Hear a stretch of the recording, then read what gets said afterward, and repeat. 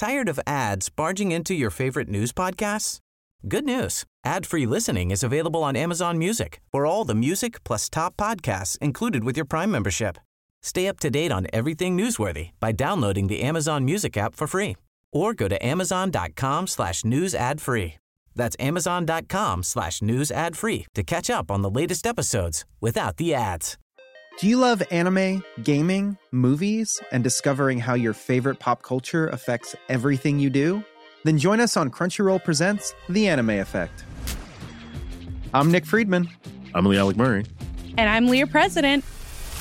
Every week you can listen in while we break down the latest pop culture news and dish on what new releases we can't get enough of. Whether you love movies, I'm going to tell you all about the hopeful 4K re-release of Tron Legacy that happens. I'm right there with you. Or music. The music in this show is absolutely incredible. Or anime. And under this mask is another mask. You can discover your new favorites right here on The Anime Effect. Listen every Friday wherever you get your podcasts and watch full video episodes on Crunchyroll or on the Crunchyroll YouTube channel.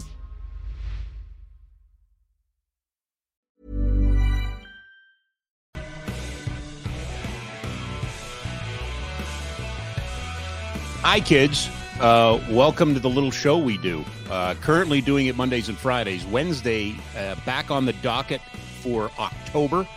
Look for our Wednesday show October 4th, and we'll be back to 3 times a week. Not quite the 5-day-a-week powerhouse juggernaut internet sensation that the Barn Burner is, but we have our following, small little niche of like-minded individuals, which I got to tell you is really refreshing.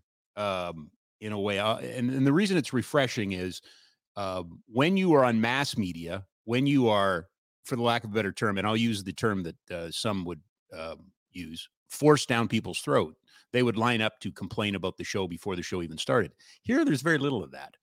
We will take your questions. We will take your comments. Our good friend Jack will collect them and bring them up at the end of the program. And the reason I say all of that is because my guess is everybody's expecting me to come in and do it.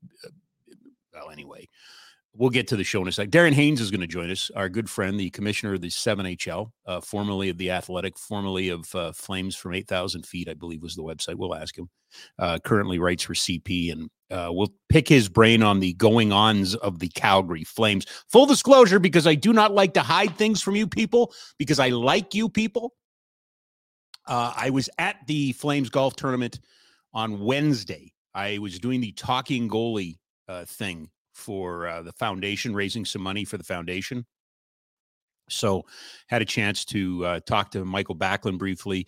Brett Sutter was there, our guest from a couple weeks ago. He was there hanging around. So always good to catch up with the alumni and the players. So it's been a fun, busy week. A reminder that this is an inclusive program. Everybody is welcome here. We are allies for you. We just want to talk sports, have some fun, and hopefully make you think a little bit. We're also broadcasting live from Treaty 7 territory. I will give a little shout out to my former employer, who is connecting again with Siksika Health Services tomorrow to host the second annual powwow at the Saddle Dome between the Calgary Hitmen and Siksika Health Services. That goes at 2:00 with the grand entry. It's well ahead of Orange Shirt Day or Truth and Reconciliation Day, which is September 30th, which is where we did it last year, but there is a venue conflict. So if you want to go down and it's a free event, but just check out some really cool dance, culture, entertainment. It's a little bit of everything. So make sure you check that out. And Monday, well, I don't know. Ran into an old friend last night, and he says he'll do the podcast. So we're going to try and set him up. Former Flame Sven Berchi. I was in Vancouver doing a fundraiser, and Sven was the special guest. And I've said this before. I have a soft spot for Sven Berchi. I always felt like he kind of got the raw end of things, and it leads me into our conversation today to start off. Sven was drafted out of Portland, 13th overall in 2011, the same draft in which Johnny Gaudreau and Bressois, and I think we were talking about this draft with Pike on Monday. But Granlund and Wotherspoon were in that draft as well. Remember, he played 5 games as an emergency call-up as an 18-year-old out of Portland, scored in 3 straight. And then the next year, didn't quite catch. And then eventually the Flames traded him for Hunter Shinkaruk to Vancouver. He'd go on and play the better part of 6 seasons in Vancouver, got into some injury issues, and just recently retired. But Sven was always a guy that it bugged me. Like it bothered me the way he was handled and dealt with here. And if you go back, I don't even know if you can. Are all the shows on there, Jack? Can people go back and watch the first show? I believe so. Yeah, okay. But it'd take a lot of scrolling. Yeah. Yeah, okay. Take a lot of scrolling. If you go back to the first show, just a game that we did, I gave a little manifesto there, and just a reminder. I am what I am. I am who I am. My opinions are my opinions. The way I approach life is the way I approach life. I do not want anybody ever going, well, Rob Kerr says, so I think. Please don't do that. The best compliment you can pay me is I listen to the program. I don't agree with you, or I don't agree with you all the time. That's all I want to do is make people think. I always felt that one of the worst deals that Brad Treliving made as a general manager was trading Sven Baertschi. Sven Baertschi fell out of favor with Bob Hartley. Those who know Sven Baertschi know that this is not an actual legitimate complaint. But Bob would sometimes refer to him as a spoiled rich kid. And that's not who Sven Baertschi was. Single parent, yes, he was born in Switzerland, but not everybody in Switzerland is born with a silver spoon. Anyway, Bob didn't like him. Bob didn't want him. Bob got rid of him, and Brad Treliving let him get rid of him. And I was very critical of Brad because they made that trade, and then 2 or 3 months later was up at the podium complaining that they had no skill on the wing in the system. Well, they had skill on the wing, but burnt through this guy. He goes to Vancouver, very productive, earns a 3-year, $10 million extension, very popular there, but runs into injuries, okay? I think just under 400 games, or closer to 320, I think. And I want to say about 130, 140 points. That's just off the top of my head. But but at the time, it was okay. Like at the time, that's fine. If a coach doesn't like the guy, they get to run him off. And the general manager should listen to his coach and blah, blah, blah. But and I was guilty of it too. Don't get me wrong. I shouldn't cast stones here either. I'm just giving you a big, long story to get to where I'm going. But I always felt Sven was, just kind of made a scapegoat. And if they had been patient with him, I'm not saying he would have been an all-star. I'm not saying he would have replaced Johnny Gaudreau. But I believe if somebody believed in Sven Baertschi, at 19 years old, if your head coach is in there referring to you as a spoiled rich kid, playing games with you, what do we honestly expect? Let's talk about Mike Babcock for a second. We did a show on Monday, and Tuesday, I furiously sent a tweet to Jack because, Jack needs to hear from me when we're not working. And there was this story had broke that Biz Nasty on Barstool had said that Mike Babcock had brought in Boone Jenner, the captain, and some other players, hooked up their cell phones and used AirPlay and started going through their pictures on the TV screen in his office. So this immediately caught fire. Mike Babcock, who was out of hockey for 3.5 years, we know how people felt. We know how he treated Mitch Marner. Mike Babcock had no share of detractors. But Mike Babcock also had some people who said, I don't get it. Like, what, players are soft? The story seemed to go away Wednesday. Jack, are you fact checking me? Was that right? Because, yeah, thank you. This came out Tuesday, right? Yeah, I believe it was Tuesday. Yeah. So here's the Columbus Blue Jackets, Babcock and Boone Jenner, both saying nothing to see here, right? Final line. To have this blown out of proportion is truly disappointing. That comes from Boone Jenner. But Biz Nasty doesn't back down on that. And then the NHL comes out and says, yeah, we've looked into it. Nothing to see here. Well, then all of a sudden, you started to hear Frankie Corrado. You started to hear some other former players and former, players who had played for Mike Babcock. Listen, no shortage of players who've lined up to take a run at Babcock before. But Frankie Corrado on TSN Radio in Toronto was, very specific in his criticism of Babcock in this end. The new head of the NHLPA and Ron Haynes, who's assisting him, visited Columbus and are today meeting with the National Hockey League. The likes of Elliot Friedman, Chris Johnson, Darren Dreger, all of the traditional, and this is important, the wording here, traditional NHL insiders are suggesting that it died down and now it's back up. And, and I don't want to make light of it, but there's a little bit of that hinting that this could be really serious. Like he could lose his job. I'm not saying he's going to lose his job, but he could lose his job. This comes back to the Sven Berchi story for me, and actually more societal. And I said to Jack, there's a place I want to go today. I don't know how I'm going to get there. And I'm telling you, I know where I want to go today. I don't know how I'm going to get there. So bear with me if I'm bumping along here and none of this makes sense. In my mind, I am tying this all up in a nice, neat bow, but we'll see if I can get there. Babcock is not well liked. Scotty Bowman may be the single most detested coach in NHL history. Might be. He was not popular, but he won. And as a result, in the 60s, the 70s, the 80s, early into the 90s, you took it. You sucked it up, Buttercup, and you took it. Mike Babcock has won. Stanley Cup, Olympic gold medal. You take it. Bob Hartley has won. Suck it up, Buttercup. You take it. Biz Nasty, who has not won, but that's okay, works for Barstool Sports, works TNT or ESPN, Jack? TNT. TNT, thank you. The single most important person on this program, and you don't even get to see his face. Thank you.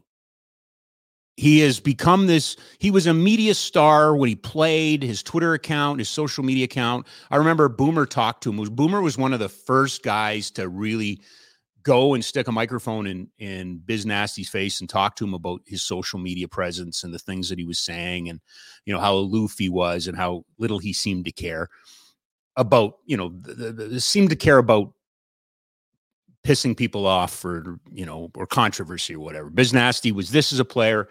He has taken this into this new role, but he's also opened up a lot of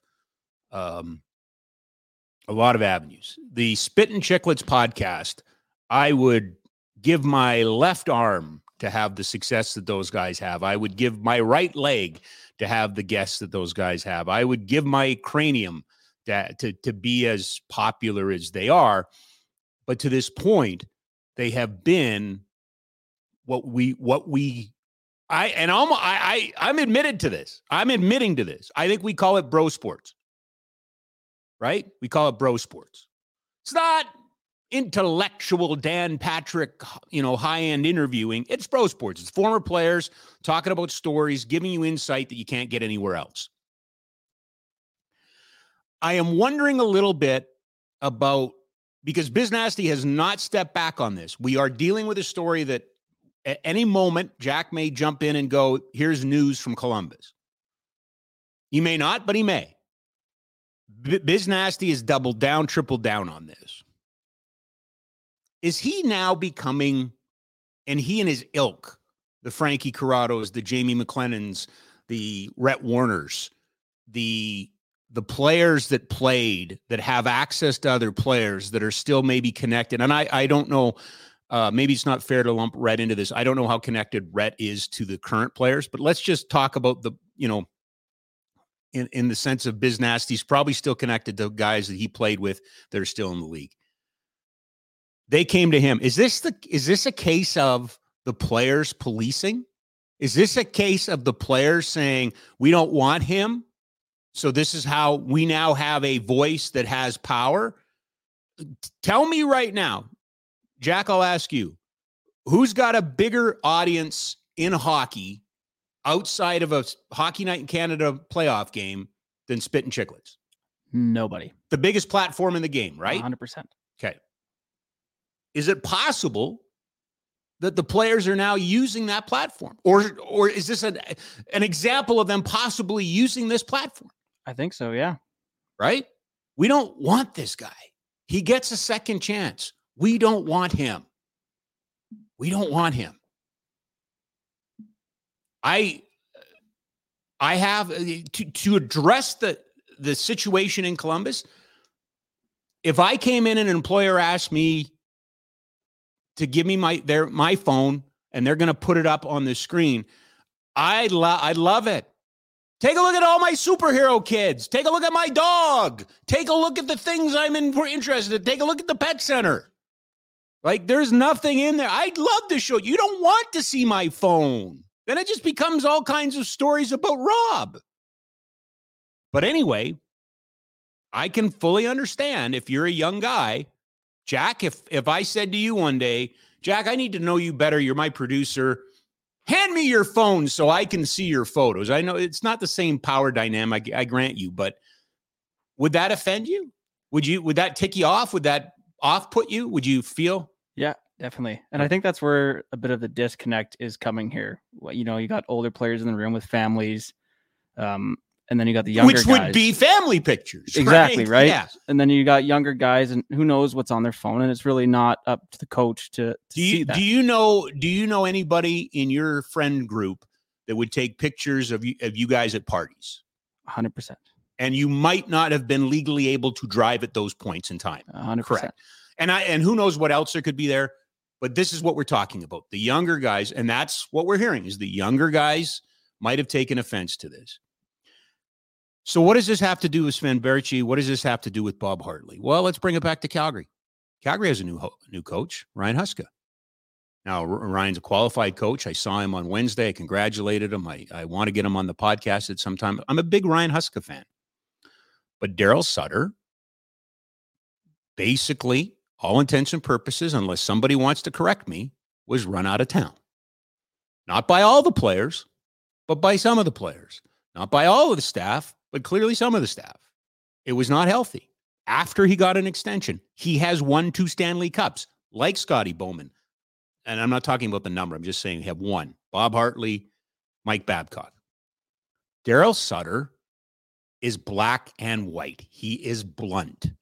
I have seen him nearly make media people cry. If he's in one of his moods or he thinks you're taking a run at him, he will shut you down. He will shut you down hard. But when Daryl Sutter did not come back to the Flames, I'll guarantee you, there are current members of this roster that drove to Viking to see him. Called him, talked to him. Some guys like it, some guys don't like it. Daryl's what we call a hard ass. Mike Babcock's what we call a hard ass. Bob Hartley's what we call a hard ass. Scotty Bowman, hard ass.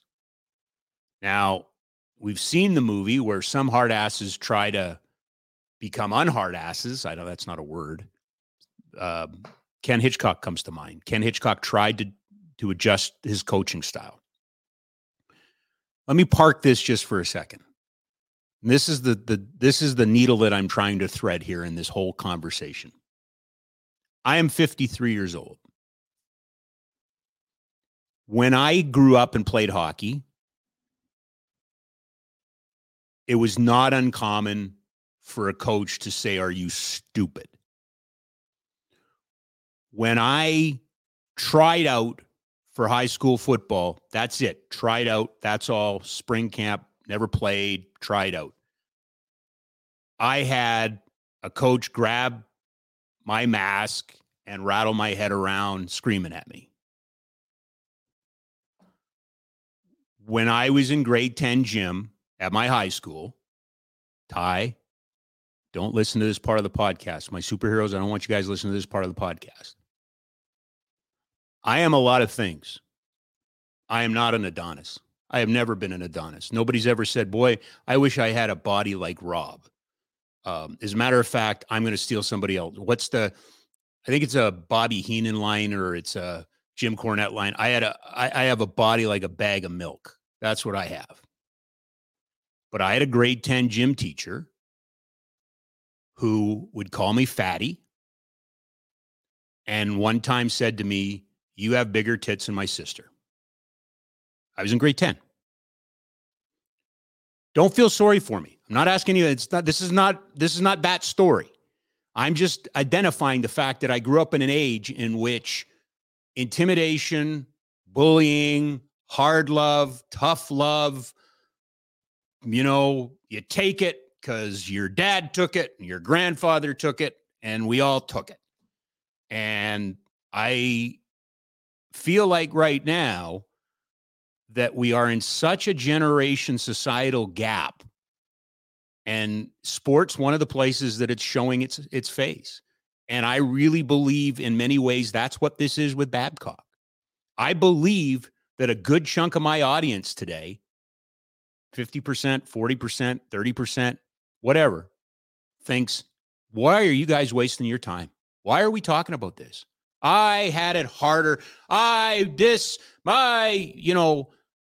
As if bullying, as if intimidation, as if degrading a human being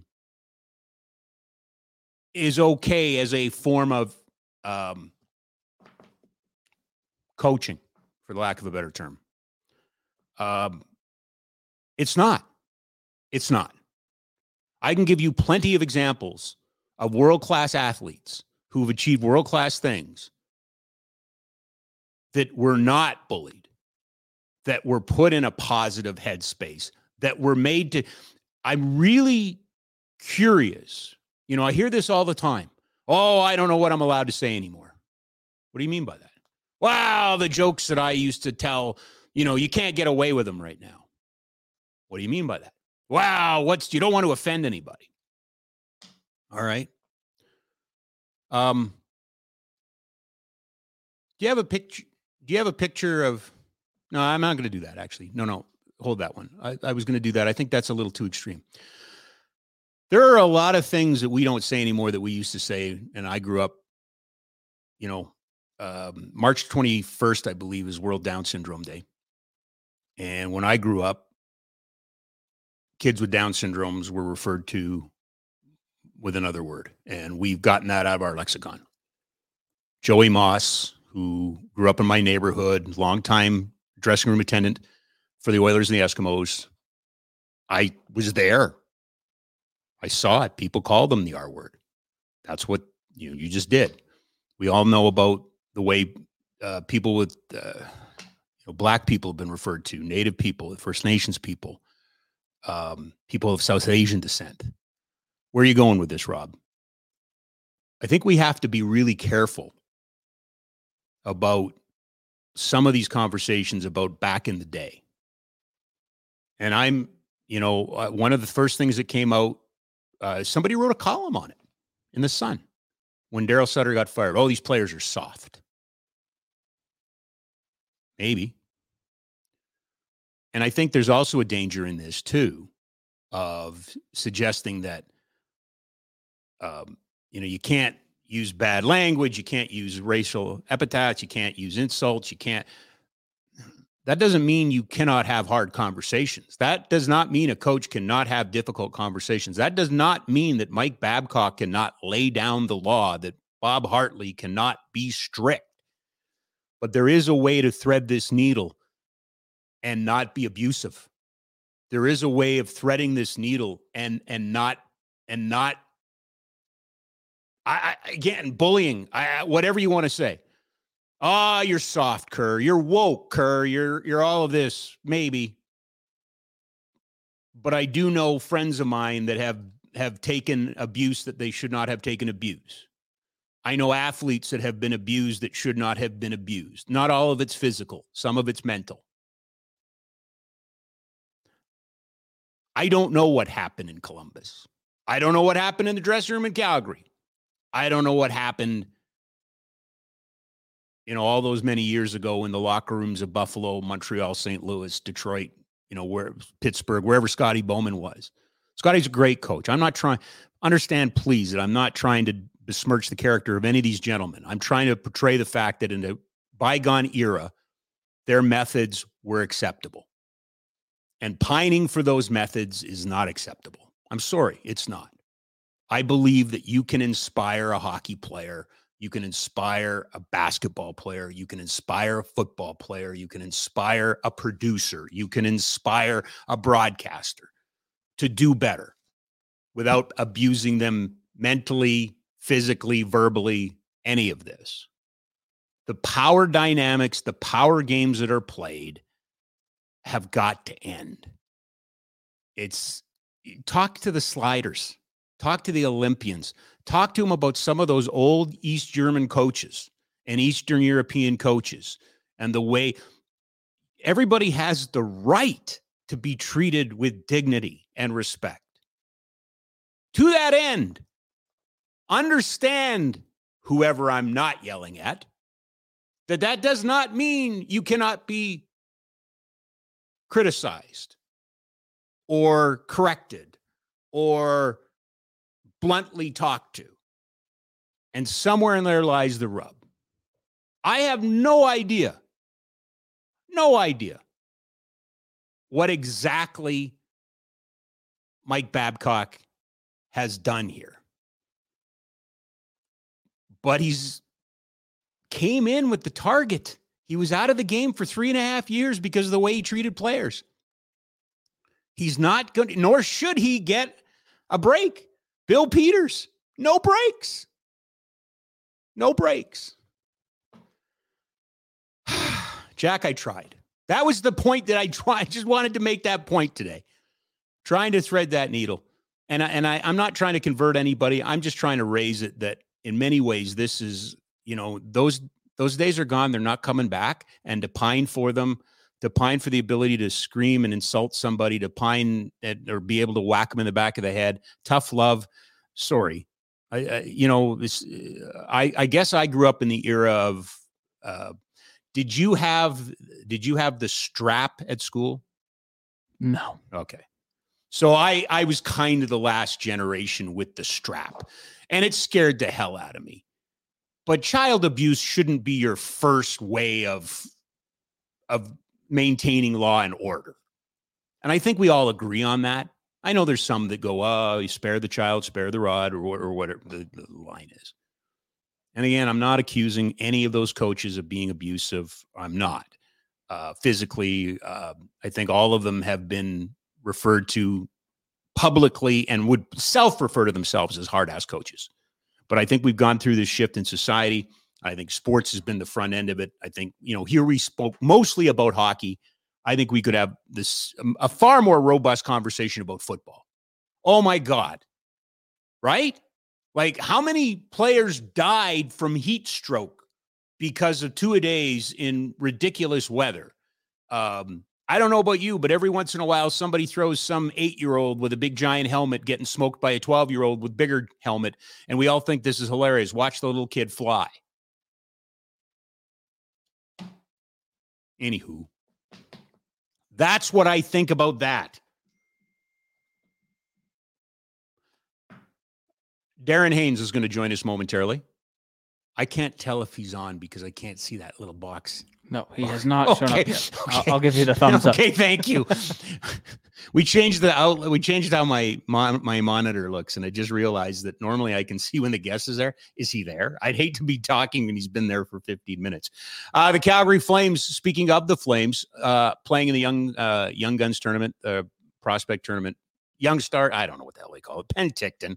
Start tonight, play tonight, tomorrow, and then again on Monday. The games are streaming, so you can certainly catch those. We had Ryan Pike on earlier in the week. And of course, the Nation Network and Flames Nation will have complete top to bottom coverage of all of that. We'll get into that when Darren Haynes joins us. A couple other sports things I do want to get to. What the hell happened? What happened in Toronto? Like, who said what? This, look at this. Look at this, courtesy of Sportsnet stats. Look at this. Before the series, 79.3% chance of making a postseason. 46.8 4 days later. 4 days later. They are a game and a half out of a playoff spot, hosting Boston. What the hell happened? Oh, by the way, because I can't help myself, and I do pay attention to these things. They sent out renewals. There's a big ticket price hike too, going out to Jays fans. They did not sell out. They had terrible attendance for this. What the hell happened? And I don't know about you, but if you have a special Jays fan in your life over the weekend, I think they got a little too cocky over sweeping Kansas City. Just terrible. And now they put themselves in this really difficult spot. I don't know. I heard the beep that time. All right. Couple of football notes. One with the North American or Canadian version. Stamps are off this week. Big game involving the Elks. By the way, that word is not correct. This weekend, it could go along. I mean, I hate to be the Donnie Downer, but I don't see a scenario in which the Stampeders are going to make the playoffs this year. I may be wrong. But a team that will be making the playoffs is your Cavalry. They became the first team in the CPL to clinch a playoff spot this week. And they play at home tomorrow. They clinched a playoff berth. They're now trying to clinch home playoff advantage. They host Vancouver FC 3:00 Saturday at Atco Field. So if you have not been to a game, I cannot, there's a lot to do tomorrow afternoon, but if you're so inclined, make sure you check it out. Our next guest is brought to you by Ski Sellers Snowboard, skisellersnowboard.com. 76 years, soon to be 77 years in Calgary. Now, normally when it's all white and cool, there are 4 locations in town. Currently, there are 2 that are open. McLeod Trail by Chinook Center, Bow Ridge Road Northwest. So check them out, skisellersnowboard.com. Ski Sellers Snowboard. They are your authority to all things downhill and snowboarding and snow skating and outdoor wear. That's where you go. Very pleased to have join us our dear friend, the one, the only Darren Haynes, live from his world headquarters today. Just recently back from touring the western part of the provinces on a golf trip. So I'm sure he's tanned and happy to be here. How are you? I kind of miss being out there, actually. I know how much you love golf. Oh, yeah. Noted golf lover. Yes. Mm-hmm. Hey, before we get too far down the road, what's your take on this Mike Babcock Columbus situation? Well, if you're in his situation, I mean, I have 2 thoughts on it. One is, all eyes are on you. So do you not have to really tread carefully? But ultimately, he is who he is, right? Like, so none of this is surprising necessarily. You have your own shtick and your style and how you motivate or whatever. So I just feel like it's interesting that it's kind of like we've hardly got started and already we've got controversy, right? So I'm not surprised, just given everything we've kind of known and heard and whatever. But I don't know. And and there's also lots of do we even know exactly what's happening, right? Yeah, and that's why I'm more interested in, is this an example of how we've changed as a society, right? That and I was using the example earlier. You and I have been around a lot of hard ass coaches. We were coached by hard ass coaches. There's things that our gym teachers and our hockey coaches and our baseball coaches would have said, football coaches when we were kids, that you can't do now. And I know there's a certain segment of the population that says, oh, they're soft and we should go. But I don't like, I think the changes have been, I think the changes are for good. Like, Yeah, it's evolution in society. We don't have to look to Columbus, Rob, to see how that's changed. We just have to look downtown Calgary at what worked and what didn't no longer work with the same dude involved, right? So I mean, like this is not like you can't. 2023 is 2023. It's not 2013 as much as you may want to hope it was. It's not 2003. It's not 1993, right? Like it's just the world changes, and it's harder for some to adapt, and some refuse to adapt. But the players like it or hate it. Going back to not necessarily just on the back off thing, but like the players, they have chairs at the table now. Yeah, they have the power, and a lot more power than they ever had before. And that's just that. So you have to work with them. Well, and I'm glad you brought that up, because I want to run this concept by you. The fact that this story has been broken by, Paul Bissonnette, Biz Nasty, on Barstool. You talk about this isn't 2013, this isn't 2003 anymore. That's quote unquote bro, sports talk, and it's a former player who's not that far removed. Now, listen, former players have been insider. I'm not suggesting they're not, but what's interesting to me about this is he has not backed down one iota. He's doubled down on it. Guys like Frankie Corrado have come out and corroborated, the thesis, if you will. Are we now beginning to see a new form of almost sports talk or sports journalism, in the sense that, Darren Dreger, Chris Johnson, Elliot Friedman are certain types of, insiders, but are current players going to are they using Biz Nasty here to solve a problem? Yeah, these guys, like it used to be those guys you mentioned, the insider, but now it's who's got a platform, who's got an audience. And nobody's got a bigger one, right? Yeah. So then and some of these, again, not any specifics, but and when you're going to get into former players, when you're going to get into A, they're connected, B, they may have access to grind too. So let's not forget about that, right? So depending on who they ran into in the business, who, there's going to be a lot of agendas potentially out there, but it's this thing that, what's it called? The World Wide Web that we've created. Yes, it's a series of tubes. Everybody, there's a lot of ways to, there's a lot of people that can now have audiences, and you don't even have to have an audience. Just say something with some shock value, and an audience will find you, right? Like that's and I don't doubt for a second that players have used the media in the past. I know that teams have used the media in the past, coaches have used message sending and stuff. What I'm talking about is, are they being more proactive? Because you and I are from an era where just shut up and take it. Right? Just shut up and take it. Just shut up and take it. He's the coach. He's the GM. He's the whatever. He can say whatever he wants. Just shut up and take it. And, while I get that, it's changed. And now I'm just wondering if Biz Nasty, for the lack of a better term, isn't being almost used as a weapon. Weaponizing Biz Nasty. Is it am I nuts? Well, I mean, we knew the answer to that. Sorry. Is this theory insane? No, I don't think so. Like, I think it's just tact, right? It's just yeah, absolutely it is. Yeah. I mean, it's in a way, it would be no different than Alan Walsh and his tweets, right? and his really odd use of like Microsoft Paint. Yeah. No, that's right. Yes.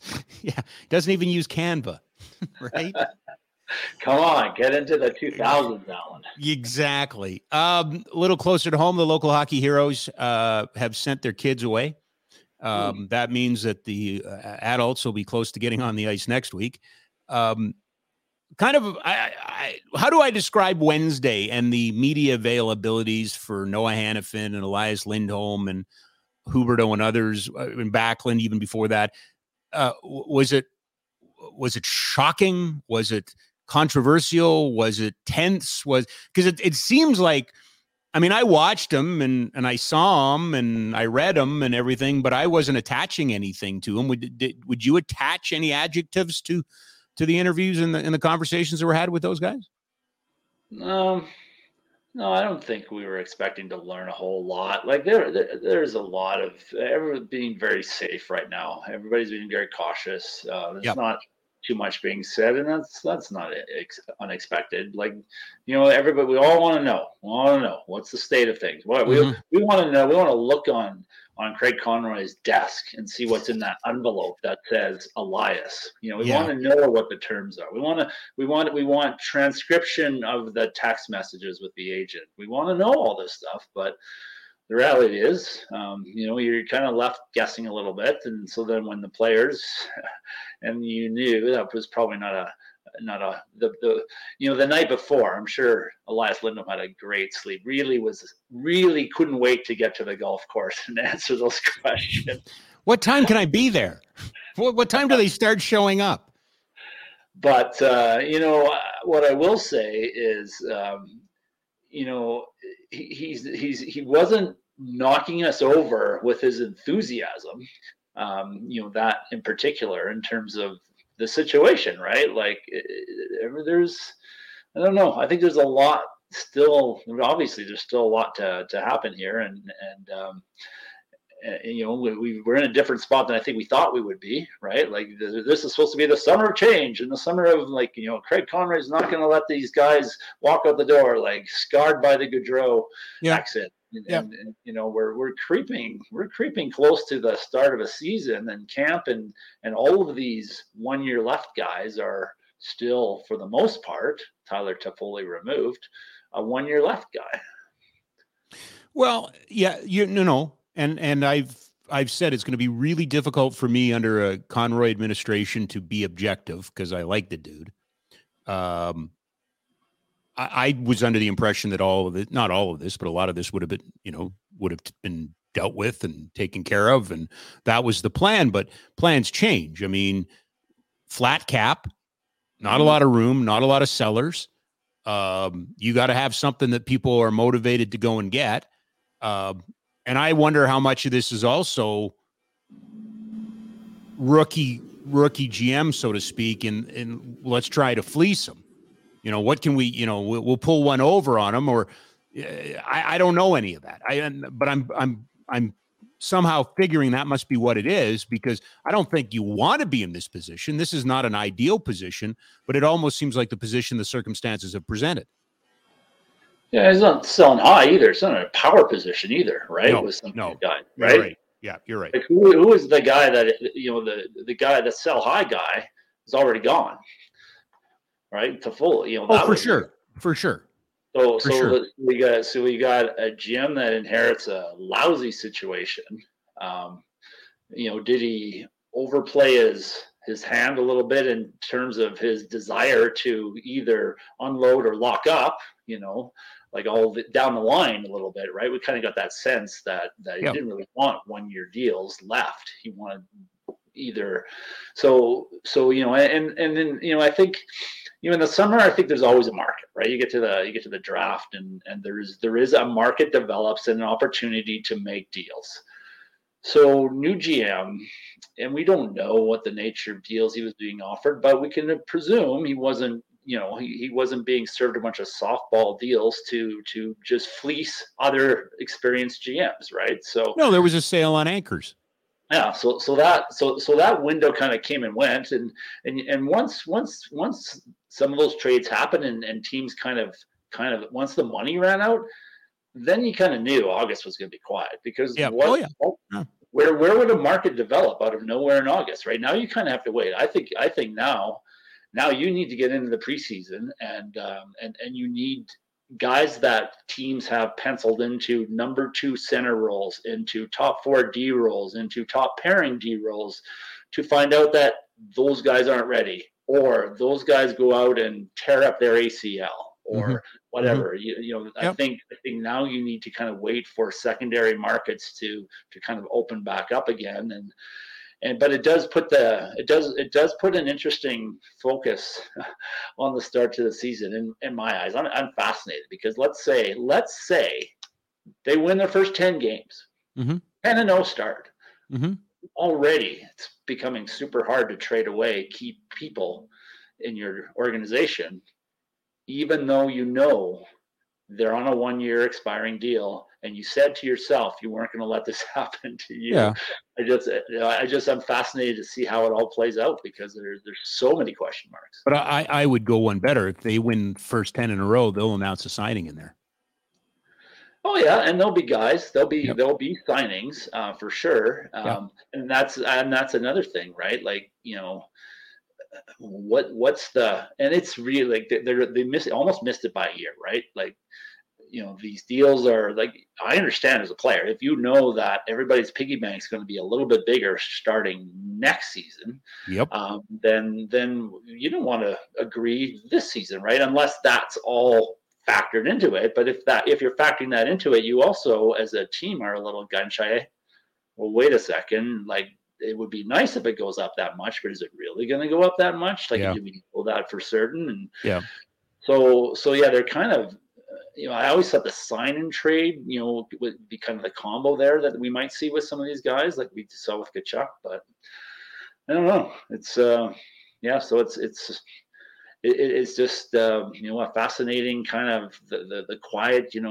Every time I see a Flames press release, I still wonder, but often it's just like a charitable donation, or it's the start of the training. Oh, just charity, eh? Just charity. Yeah. You're still waiting for a signing, waiting for a trade, waiting for something. Do you take Noah Hanifin on face value that he would consider staying in Calgary?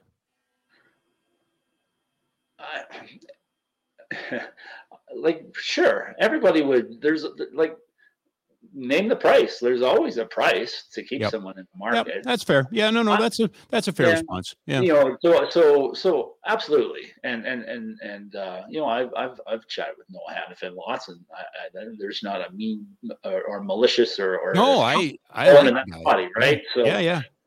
But I think that he wouldn't yearn to probably be where he goes and spends his time in the off season, like to go back and be a little closer to home or wherever. Like I think that's a pretty easy thing to envision, that a guy just like the previous, a lot of the previous guys we've seen, Americans, have wanted to kind of be closer to home, and when they have the opportunity to do that in their career. So. Yeah, so it's what they say in that first media availability. I think you got to just kind of take that with a grain of salt. Yeah. The other big story around this team is the captain. And tired of ads barging into your favorite news podcasts? Good news. Ad-free listening is available on Amazon Music for all the music plus top podcasts included with your Prime membership. Stay up to date on everything newsworthy by downloading the Amazon Music app for free, or go to amazon.com/news ad free. That's amazon.com/news ad free to catch up on the latest episodes without the ads. Ryan Reynolds here from Mint Mobile. With the price of just about everything going up during inflation, we thought we'd bring our prices down. So to help us, we brought in a reverse auctioneer, which is apparently a thing. Mint Mobile Unlimited Premium Wireless. How to get 30, 30, bit to get 30, bit to get 20, 20, 20, bit to get 20, 20, bit to get 15, 15, 15, 15, just $15 a month? Sold! Give it a try at mintmobile.com/switch. $45 up front for 3 months plus taxes and fees. Promo rate for new customers for limited time. Unlimited more than 40 gigabytes per month. Slows full terms at mintmobile.com. Who should be captain? I thought Wes Gilbertson, to credit him from Post Media, talked or at least quoted Nikita Zadorov, was in his column about the fact that it's a no-brainer who should be the captain. It's Michael Backlund. He's the leader. There's been much speculation, and he was offered this, he was offered that. He won't sign here and there. He talked to Swedish reporters. He's talked to Calgary reporters. Let's work this one backwards. There it is from, In my opinion, it's only one guy in the room who should be captain. I think Backlund is definitely our captain. That's pretty strong, right? Like that. You're not mixing your signals there, are you? He is good though. He's a good quote, Nikita. Oh, he's a great quote. He's a great quote. So we love. He gets grumpy when you stop him when you're the talking goalie at the golf tournament too. Yeah, well, and then that's and there's certainly, I understand that. I understand the hesitation to give the seed to someone who may not have like a long future with the team, and I don't doubt that Backlund has played that role. But I understand with and Backlund himself has been pretty honest. I think he's been honest, and I think he has been too. I get it. Like he lived right close to Giordano. They're pretty close, right? And he saw, like at some point, if it's not happening, these guys would kill for a long playoff run. And I know it's hard to just pick a spot and get it. It's hard to just get that. But if it's not happening, and the sands are starting to run out in that hourglass. Yeah, he had a great season last year, but you also know that he's 35 now. We're getting he was drafted in 2007.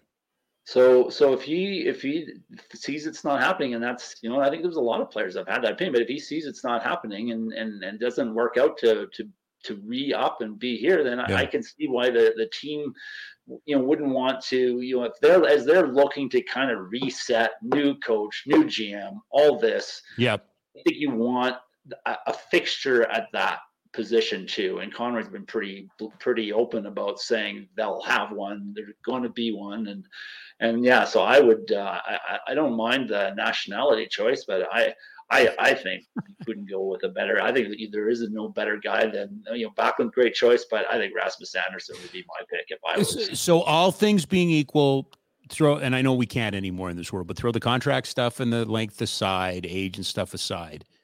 I guess you can't throw age aside, but. See, to me, it's Backlund. He's homegrown. He's your longest-serving player. He's awesome. He's a King Clancy Award winner. Sorry, I make this declaration all the time. I don't play fantasy football for one reason. I draft character. You cannot win in fantasy with character. But he's got character. He's a no-brainer to me. Like, he's your captain. Now you have to add in all the real-world intricacies and twists and turns to this, too. I get that part. I'm not being critical, but he is my captain. If all things being equal, he is the captain of this team. Yeah, if you scratched contract from the record, and even I'd never mind age for sure. Like if you just scratch the contract from it and put all things as equal, then I would absolutely be on board with that. To me, it is the contract. And to me, I think it's going to end up being Anderson for exactly what you said. I think it'll be Anderson. I like the kid. He's a smart kid. He's a leader. He wants to win. He's in many ways, he's like Backlund was as a kid. There's a lot to like about him, and he's going to grow into it. I would be shocked if your leadership group wasn't him as your captain, Weegar, Huberdeau, and Backlund as the rest of it in some form or another. Does that sound about right? Yeah, I think so. Yeah. Okay. Yeah, no, I would have no pushbacks on that. You're not elevating Markstrom to. we're not doing the old Roberto. How do kids even remember that? Those are the good old days. Where was his captaincy? It was right on his mask. That's the only place he could wear it. I actually put a C on a kid's jersey when I was coaching minor hockey, and even the refs got all mad about that. You can't do that. Captain can't be your goalie. Like, come on, they're 9 years old. Like, come on. Stupidest rule in the history of rules. First of all, everybody knows your goalies are the smartest players on your team. That goes without saying. Especially a talking goalie. Especially the talking goalie. All right. So if not that, then what? On to the next one. Okay, we had Ryan Pike on Monday, and he reminded me of something that I guess I was guilty of getting lazy in the conversation, which has been, what about Dustin Wolf? Mm-hmm. Dustin Wolf is not waiver eligible. So there is nothing really stopping the Flames at all from shuttling him or even playing him in the American Hockey League. We've all elevated him to this level. The GM and coach have spoken about him saying he needs to be at that level. Dan Vladar's still here. Mm-hmm. Carry 3 goalies? Are you going to play? What, are you going to have a rotation? Because there are some, crazy people out there writing stories about, well, you need 3 NHL goalies. That's the wave of the future, is carrying 3 NHL goalies. I don't see how it works. No, not carrying 3. Like, what was it, Bob? Who was it? Bob Hartley that was really, really like, it was mad about that. 3 goalies, it just messes up your whole. Well, Bob Hartley was mad. Yeah, in general. Right. But yeah, like I think that's another situation where, maybe, I don't doubt that if they got the right offer, they would be down to 2 goalies right now. Oh, I should say, I understand that Colorado, quote unquote, might be in the market for a goalie. And I'm sure there's people who don't understand why Nathan McKinnon has not been acquired for Dan Vladar. I get all of that. But yeah, so but with Dustin Wolf, I think it's just going to be a matter of him remaining patient. He still needs to play, and so I just think there's too many people in front of him right now. I've never thought the NHL preseason is long enough to. It's hard to win a goalie job in the preseason. Agreed. Like, it really is. Agreed. Right? Like, yep. Markstrom won't pack a suitcase until the middle of October, right? So, and the quality of opponents that come into the Saddledome, right? So Markstrom will get the starts in the home games. He'll play a bunch of guys from junior East Coast Hockey League, and with the occasional veteran NHL player on a PTO. Yep. And it's hard to, in those limited performances, and meanwhile the kids, it might be Wolf is going to probably get some great action because he'll maybe start the road games where it's the script is reversed and he's exactly. Yeah. Right. But it's hard for those. So I think, again, it comes down to, does a goalie need a backup goalie? They lose a starter and they elevating their backup and now they need a backup, or where does that goalie market go? And does that kind of expedite things, or does this whole season, is it a case of Wolf playing a ton again with the Wranglers in the building, but being someone that I think they're less resistant now to just throwing him in there if Markstrom struggles, if there's a little bit of an injury and maybe they go straight. It could be one of those where if Markstrom gets hurt, they go to Wolf instead of Vladar. You know what I mean? Like, sometimes I do. But I also wonder, are we sleeping on Vladar? Oh, well, absolutely. And I think that's why you don't want to just throw him away, trade him away for a song, right? Because he is still very much, I think, a young goalie with huge upside, right? So in a scenario where you could go Vladar and Wolf, I think that's something that you might want to do. I don't think this is the summer you'd want to do that, but maybe, but there's a lot of complications with a Markstrom trade, obviously. Like, there's a ton, right? And that's for sure. But absolutely. It's a rare. The thing is, it's so unusual. This is such an unusual conversation because they've never had, like that, like young goalie prospects knocking in the door like they have with Wolf and Vladar. Like, this is kind of a bit of riches at that position. Well, I defer to you because you're better in the history part of this. I don't remember. Look, they've had prospects. Backlund played in the American League. There's been others. Brody played in the American League. There's Pelche, or not Pelche. Pelche. Sorry. Yeah, I get Pelche and Poirier mixed up. Pelche played in the American Hockey League. I'm trying to remember the last time there was a player, not a goalie, but a player, that the consensus was, he's ready. He's got to come. He's going to be great for this organization. That graduating from the A? Yeah. That played 2 full seasons, wasn't up and down or anything like that. But, man, I mean, yes, I believe he has one NHL game. It was a game 82, right? Yeah. So that doesn't really count. He's never played in the NHL, but we're all making the assumption he's ready to go. I'm trying to remember the equivalent of that for this organization. And I might just be old and my memory might be shot. But I'm going back to almost the 80s before I can come up with somebody that was in the minors, baking, overripe, whatever you want to use the term, ready to, we just know when he gets here, he's going to burst onto the scene.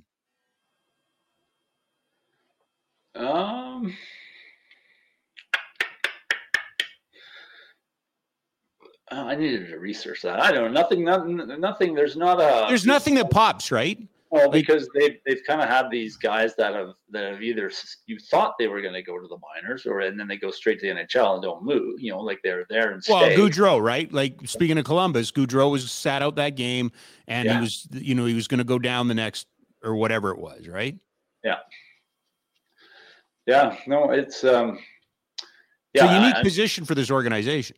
It's unique. It is unique, and it's a nice position. It's one of the that's one of the strengths, or that's one of the cards up the sleeve for Craig Conroy is he does actually have and he's not forced. Like if you imagine that the script was reversed and if Wolf was waiver eligible, right, then now you've got kind of a crowd scene and there's kind of a motivation to probably move a body, but right now he doesn't even have to. He doesn't even have to be quick to make that decision. You can kind of wait and see a little bit. The interesting thing about him, at least I think it's interesting, you may not agree, but this is a savvy hockey market. It just is. There's a certain segment of the population that isn't even interested in the games, just wants to talk about the future and the drafting, and that's fine. That's cool. That's how they're invested in it. The one thing that you rarely hear, I won't say you never hear it, but you rarely hear it, is you should trade Wolf because you'll get more for him. That to me seems to be the indicator that it's consensus around here that everybody thinks this kid's going to be a star. Yep. Not that we've ever got that wrong. Oh God, no. No, God, no. No. No, God, no. It's such a it's like when they traded away J.S. Giguère, they thought they knew enough that he wasn't going to be a star, and or didn't re-sign St. Louis, right? Yeah, you think but with goaltenders, you how long do you have to wait until you? And I think we've seen that. Like how long the resistance to, oh my God, if we put Yoni Ordio on waivers. But that was that might have been me who started that. But I know it. No, I know exactly. You're burned. You just they develop late. Yeah. How long do you wait before you know for sure that goalie isn't going to be a big star somewhere else, right? No, and make no bones about it. I'm not advocating it at all. I'm just, to me, it's an endorsement of him. But the guy I wonder about the most is Vladar, and I used this as a comparable earlier in the week, and not the player, but the situation. It's beginning to remind me a little Ben Bishop, because you remember Ben Bishop early in his career, right? St. Louis, Ottawa, then gets to Tampa Bay and kind of blows up there, so to speak, right? Yeah. And I would say Vladar being in Boston, now Calgary, and he's the odd man out here because of Markstrom's contract. And listen, if Markstrom plays like he did 2 years ago, he's the odd man out. Vladar, right? Yeah. But then, the other side of the case, did we not get kind of a similar feel about David Rittich? And, then David Rittich did not go on to kind of, like we kind of thought he was. Well, Red O'Bara, Henrik Karlsson, are you suggesting that perhaps we in the media or we here in Calgary tend to love our backup goalies a little too hard?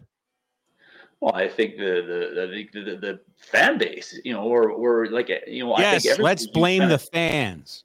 But like collectively, you see guys, but I just see even just in terms of their personalities, there's the path you came down. Like I just feel like Rittich it felt like he was on that path, and then it just kind of didn't happen. It didn't happen for him, right?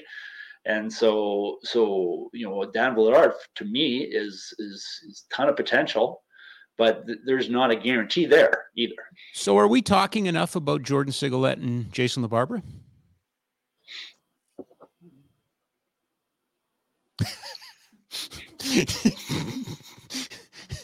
This better be good. This better be good. Because I'm waiting for it now. No, there's nothing to,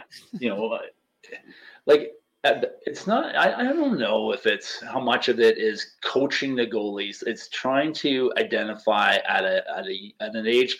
To me, when you're drafting goalies, it's kind of like having the player draft at 16, right? Yeah. You're, you know what I mean? Like, just because you're. No, I agree. I mean, how many American Hockey League games did Jacob Markstrom play? He played a ton. He played a ton. Yeah. Right. And that was the norm. And now, and I'm not blaming Carter Hart or I'm not blaming Matt Murray, but, we've certainly seen quicker evolution or elevation of goalies than we used to. Yep. Right. But it's so volatile, right? Like even within the goalies will have great years, then they'll have subpar years, right? And then they'll be like, it's such a high profile position. It's such a, and it's such an important position that you're always chasing it, right? And your best case scenarioing and dreaming, and when you have the guys and you're fearful of if they get away, and like it's the whole, like that could be a whole, I don't know. Like that's why you have your goaltender coach, and you got to throw resources at that, because you're trying to get the right guys in the system, get them in the pipeline, try to identify the right guys. There's and how many guys in, like, you hear stories about, they free agent or whatever, like they're examining grainy footage coming from Russia on different guys. Grinding through, trying to make decisions on, like, you're trying to get the right guys in the system. That's part of it. Then, of course, they're playing, whether they're playing in college or playing where you're trying to influence development, what you think they need to work on, but you got to work through the team and how much of that, like, you're trying to grow them and develop them. And then then some of them will graduate, and now they're under your control, and kind of that player development team gets their mitts on them. Right. But it's such a, you just, like, there's a lot of, it's not a job I would want to be, kind of like just the profile of the goaltenders, and knowing that their success or failure could often be reflected on you, or by some will blame the coach, when ultimately it may just be the guy isn't good enough. And you thought he would be when he was drafted, but he just didn't have the tools, just like Morgan Spinchuk didn't have the tools, and whatever, right? Like, how it goes. No, it absolutely does. A couple more, because I know you're really busy and I don't want to take up too much of your time. PTOs. You expecting anybody? You want to see anybody? Is there anybody out there you got your eye on? Or, I know Conroy has hinted at maybe one or two, and I think you almost have to have a couple for that back-to-back thing at the beginning of the preseason. But it is a little strange to be in Calgary and not see, some PTOs. Yeah, it's strange because we've come used to it, but I'm not surprised at all, because I think they are doing everything in their power right now to distance themselves from the past, and the recent past, I'll say. Like, I think they're like everything they've said, like, so often, whether it's a player talking, whether it's Conroy talking, whether it's Huska talking, you hear them talk and you're like, oh, that's, I can think of an example when that didn't happen last year. I can think of like I'm constantly like, yep, that wasn't last year. That wasn't last year. Like, and what last year was, and previous years, recent years, has been a ton of old veteran guys coming in on PTOs, right? So I think they're really trying to, they're marketing the team, Rob. They're marketing team to a disgruntled fan base. Yeah. Who was the kid they brought in last year, ended up in Washington? Oh, with Sonny Milano. Sonny Milano, right? So he wasn't old. They're having did you see? So sidebar here. Did you see they're having a Sonny Milano chia pet? Chia pet, yeah. That could have been here, folks. That could have been here. Yeah. My last one for you. Young Stars tournament. Who are you watching? And first establish for me where this. I loved it, and then I stopped loving it, and now it's kind of an inconvenience for me. Like let's just get to camp. Like I think and I don't know. Well, maybe I'm grumpy and old, but I think what really started to drive me nuts was when certain broadcasters were adding the point totals from the Young Stars tournament to the preseason tournament and the games and stuff like that. I'm like, I think we've lost the plot here. What do you want? Do you like this tournament? Oh, I loved it, and I wish I used to go.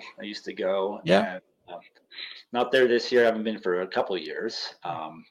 But I always love going because you have these players. This is their moment, right? Like they are the talk because there are no veterans around, right? So this is the time. Like Matt Coronado, maybe that's an exception because I expect him to make some noise in main camp. But for most of these guys, there, if William Strongren scores twice in the game against the Oilers prospects, he's going to be the talk of Calgary. But that talk is there's a very limited window on that because as soon as main camp starts, that's a distant story. But I always love this tournament because it gives those guys, it's a chance to give them a little bit of head start, see these guys for the first time. They're kind of competing against peers a little bit, so you can kind of squint your eyes a little bit and see what that might look like, when they're all, them and their peers are 2-3 years down the road. So obviously I'm curious about the first rounder Honzek and what he looks like, because that seems like a pick that everybody's quite excited about and has a lot of qualities and attributes that you can envision would look good on this team for a long time. I was in Kamloops for the Memorial Cup, and Lucas Siona was there with with Seattle. Yep. Yeah, like drawing a blank there. So there's a guy like that who's going to be a veteran compared to some of these other guys who are only 18. There's the different generations on the blue line, right? From Poirier to Kuznetsov, who's now getting a little bit. But Poirier's not going to be there.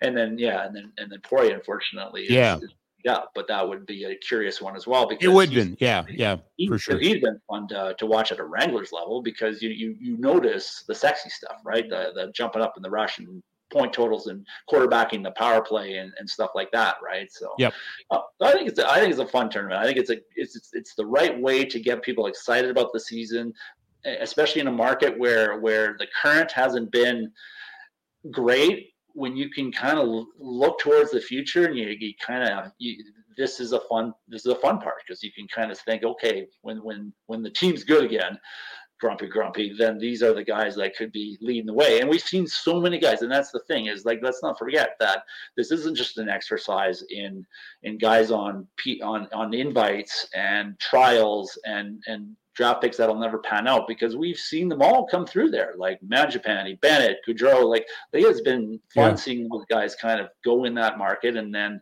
down the road they make their way, they up and down from the minors, and then here as original, and then it kind of all goes back to those first. I remember those first kind of year in Penticton for all those guys, and and it's kind of been fun seeing them grow up essentially off the ice. Well, I gave Matt Coronado the kiss of death on Monday. I think he's here. I mean, I know he's got to earn it. Don't get me wrong, but I think he had a nice World Championships. Older player.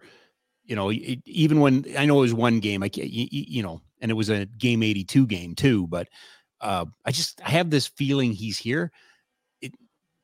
This organization is due a big pop in a rookie, aren't they? Like, oh yeah, no, and this is good for him though, because this gives him, like, he is going to be like, ultimately, now I get they're all skating. It's not like these guys put away their packs of cigarettes and box of donuts and show up for the first. Oh, that was the earlier conversation we were having, right? So it's an advantage as it maybe I guess we can kind of paint it sometimes, but when you get in there, it's still going to be, they're running drills, they're practicing, they're hitting that top speed. So it's a little bit, so it's a nice start for a guy like Coronado. Just, he has to not go there. He has to not do what Sven Berchi did. Do you remember that year where he went to Penticton and Funny we brought up, I was with Sven last night, actually. Yeah, his nose was kind of out of joint because it just, you get the sense that he thought he shouldn't be at a rookie camp. Yeah. And he went out there and it was obvious to the point where all of a sudden he was on the third or fourth line in the rookie camp games. And that carried over that. So there's yes, but who was the coach? Remind me. Troy G. Okay. Right? It was Troy G. You know what else Troy G did in that game? He called a timeout down 5-0. Good memory for stuff like that. But you do need to, you don't expect, well, I guess my advice for Matt Coronado is don't go there kind of entitled to a spot on the Flames, right? Like this is earn it starting now. Do the Dylan Dubé way, not the as I recall it, the Sven Berchi way. But that's probably maybe not fair. But I go back to Dylan Dubé. You are not helping the sympathetic Sven Berchi stuff that I was trying to get going early on in the show. You're really kind of, he might even join us as early as Monday. You're not helping. Not helping. Yeah, no, you're not. I mean, I'm being serious here. You're really not. You're just being honest. That's all you're being. So okay, so let's talk about Tyler Weatherspoon. Oh yeah. Boy, I missed on that one too. Oh my gosh. Yeah, speaking of which.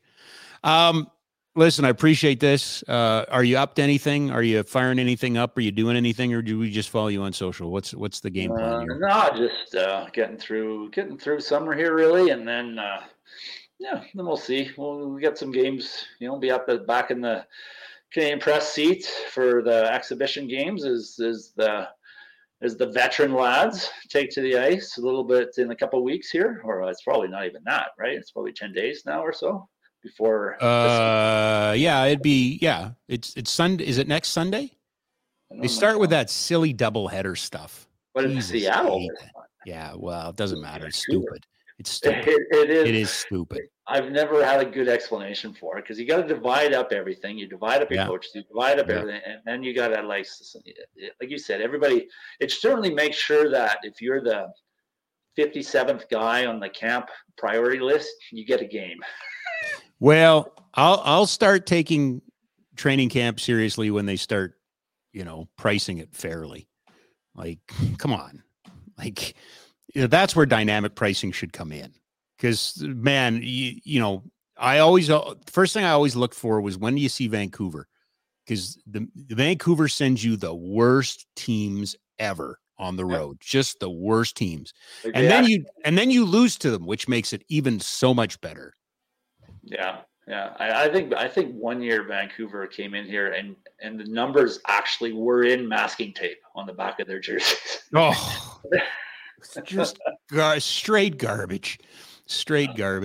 Always a pleasure, my friend. Thank you so much for doing this. I know you are busy, and I am taking you away from work, but I appreciate you so being generous with your time today.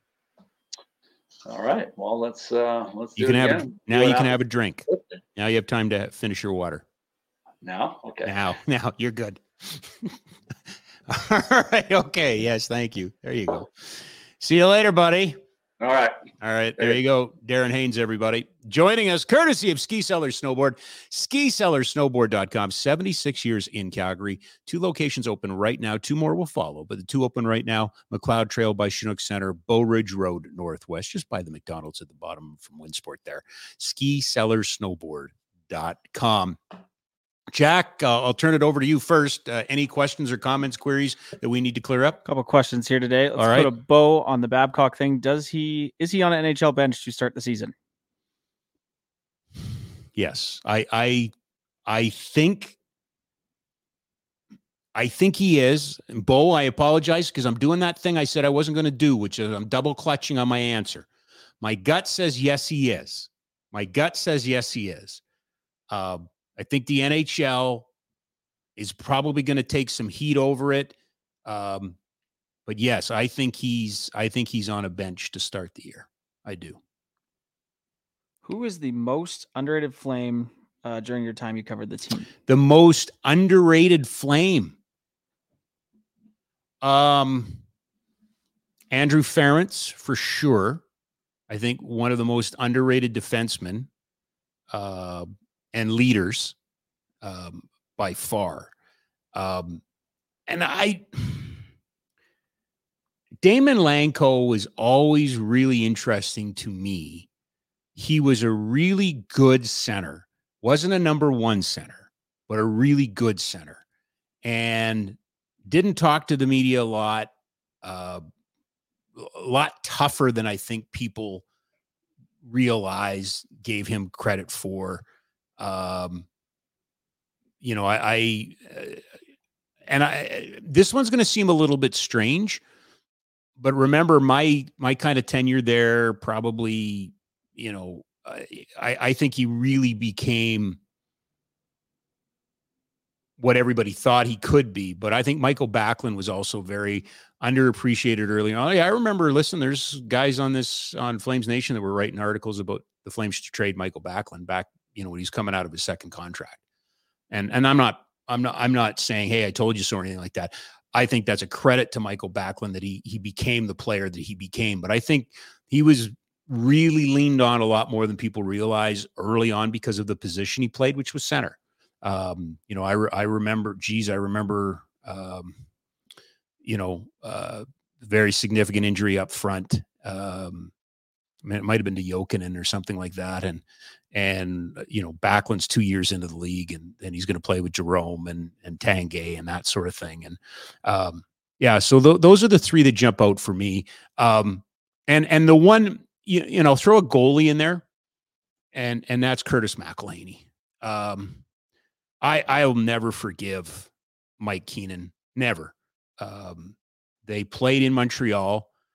It was back-to-back nights, got snowed in Montreal, didn't get off the ground until like 5:00 in the morning, flew into Detroit, still the Stanley Cup champion winning Detroit teams, and played them real tough. McElhinney played that game. He was excellent. They went to overtime, 4-on-4 overtime, and Todd Bertuzzi coughed up the puck and the Wings scored. And after that game, honest to God, McElhinney stood on his head. And then Keenan came out and said, the goalie's got to make a big save when we need it. And that was such BS. And I know he didn't play a lot here. Nobody played a lot here with Kipper, but I would say those four guys. What was Daryl Sutter like away from the rink? I love Daryl. My first year in Calgary, 03-04, and I did my first Flames pregame, postgame from Shanks North. And Joe Sports, I think it was still the Joe and Kevin show, I think. But anyway, I remember I was doing a hit with Joe. And I was the new guy, and I was still fairly young. And Joe would run his mouth. Everybody, I love Joe. I miss Joe every day.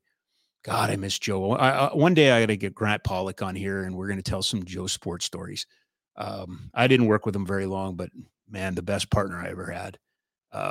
Anyway, he was grinding my gears, and the best part about Joe was he ground your gears, but he wanted you to do it back, and we were going back and forth.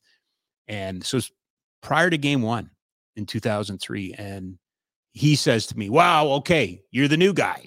They're going to make the playoffs? And I said, not only are they going to make the playoffs, Joe, I will bet my hair versus your hair that they'll make the playoffs because I'm dumb, stupid, and trying to impress people. And Joe laughs. He says, I'll take that bet. And as the season wore on, that the fans would email the show. They didn't text at that point or didn't know no social media, or call in and they'd remind Joe, you bet your hair and that the Flames wouldn't make the playoffs. And we got closer and closer and the Flames were going to make the playoffs. So Joe started auctioning off the opportunity to shave his head, and he was still working for Global at that time. And Global. I was going to say 2-7, but it was Global. And so the Flames make the playoffs. They're going to Vancouver, and Global does a live hit from the arena, and Joe's going to have his head shaved on the air. Joe's daughter was a Special Olympian, and she was there. And there were certain members of the organization that were pissed at Joe because he had the audacity to say they weren't going to make the play. You know, that whole thing of how dare you bet again. I mean, they didn't understand what it was. It was entertainment. And Joe was happy to do this. And then Joe, he auctioned off the ability to shave his head with all the money's going to Special Olympics. And the Flames were all leaving. They're all going on the bus. They're all going out the back. And Joe's getting his hair shaved in the Zamboni entrance. And they're all laughing as they're going by.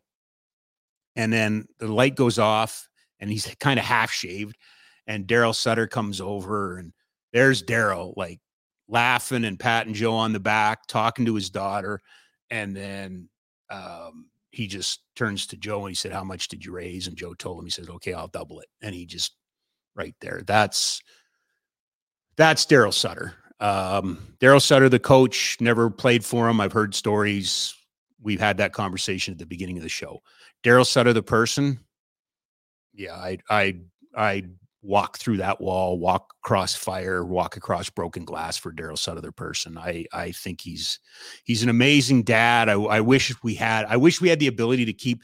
There's such an incredible picture, and you can find it on social media. Him wearing a luchador mask and has a WWE belt, and because Chris is a really big wrestling fan, and his dad wore it. He's a tale of two people, Jack. He's a tale of two people. And I know people that just despise him. And listen, I want to make sure we're crystal clear on this. I did not agree with some of his decisions last year, but it wasn't personal. It's just my opinion versus his opinion. He's the coach with 2 Stanley Cup rings, so you know where to go. But I have so much time for him as a person and as a human being.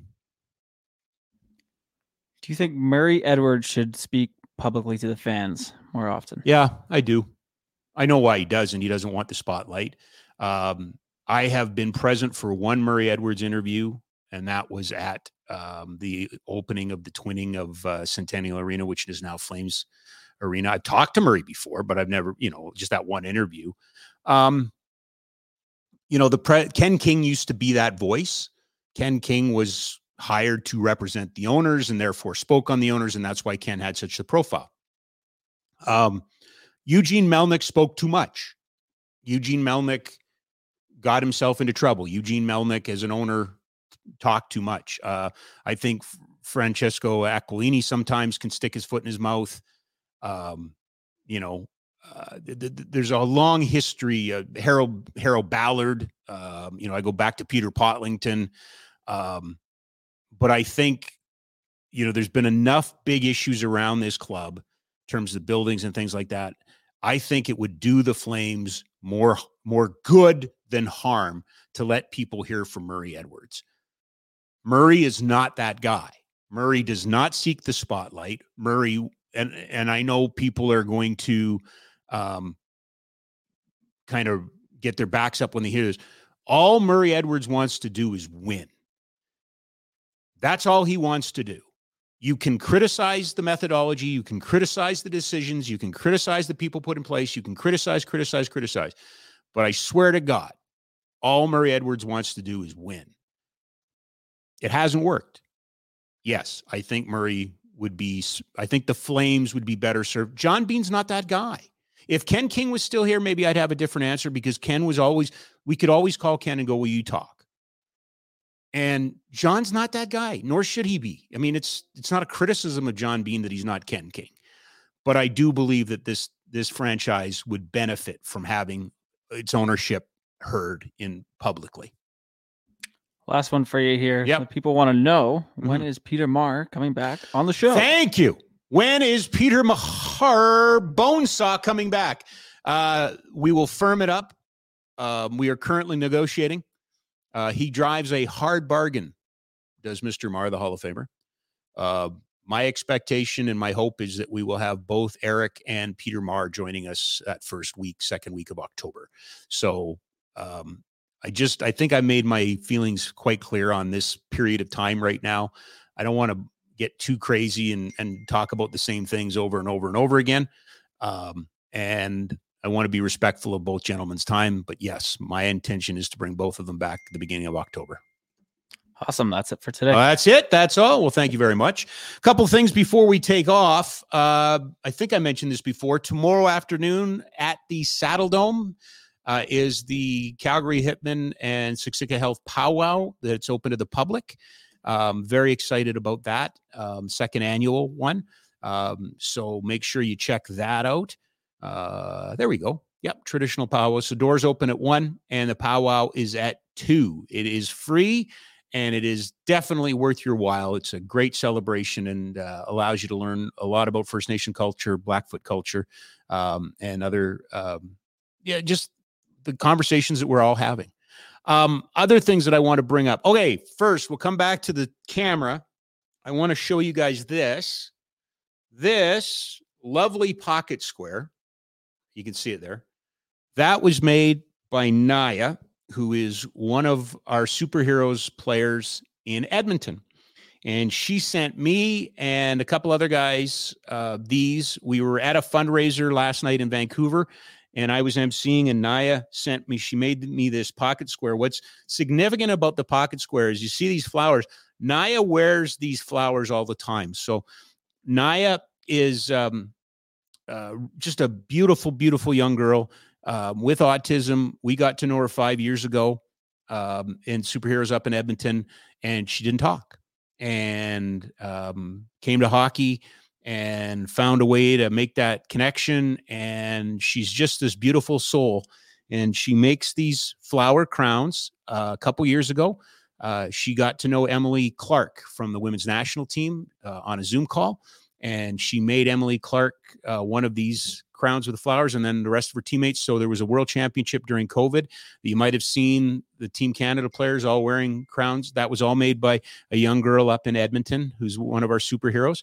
I'm very, very proud of her and how far she's come. And I know sometimes going to school is hard because it's hard making friends, but Naya tries, and she wanted Coach Rob to have one of these for last night. So thank you to her, which brings me to another picture. Jack, the last one I sent you to your WhatsApp app with Sammy. So speaking of superhero players, Sammy is one of our superhero players here in Calgary, and she has $1 million smile, but she is going to be part of the new Parachutes for Pets Pet Advocacy Center tomorrow with the grand opening.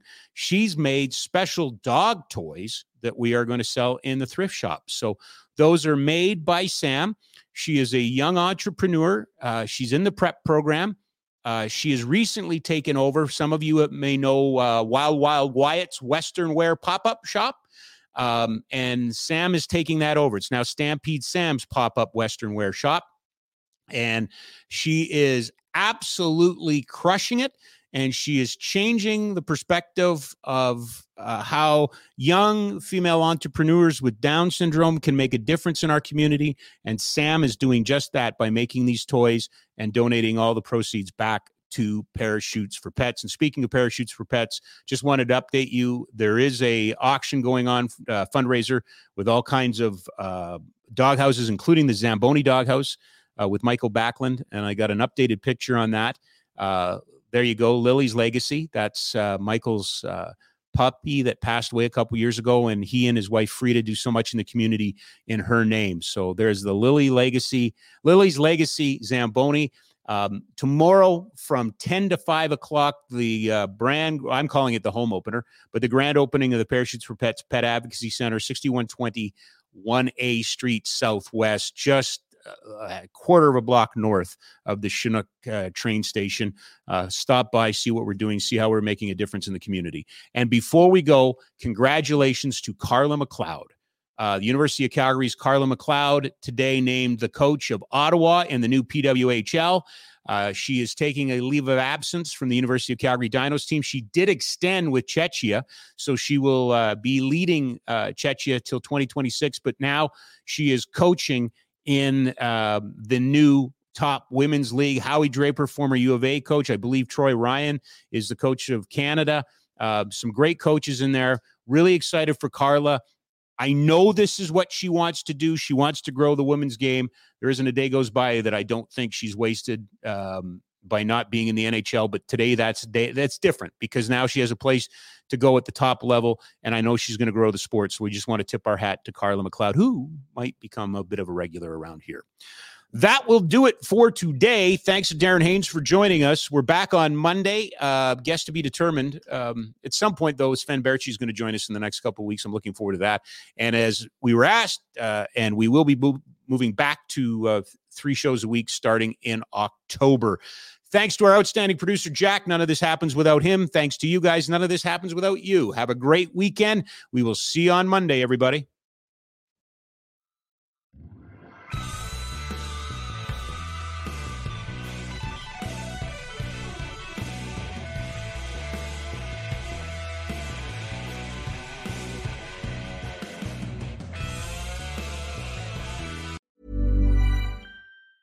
Tired of ads barging into your favorite news podcasts? Good news. Ad-free listening is available on Amazon Music for all the music plus top podcasts included with your Prime membership. Stay up to date on everything newsworthy by downloading the Amazon Music app for free or go to amazon.com/news ad free. That's amazon.com/news ad free to catch up on the latest episodes without the ads.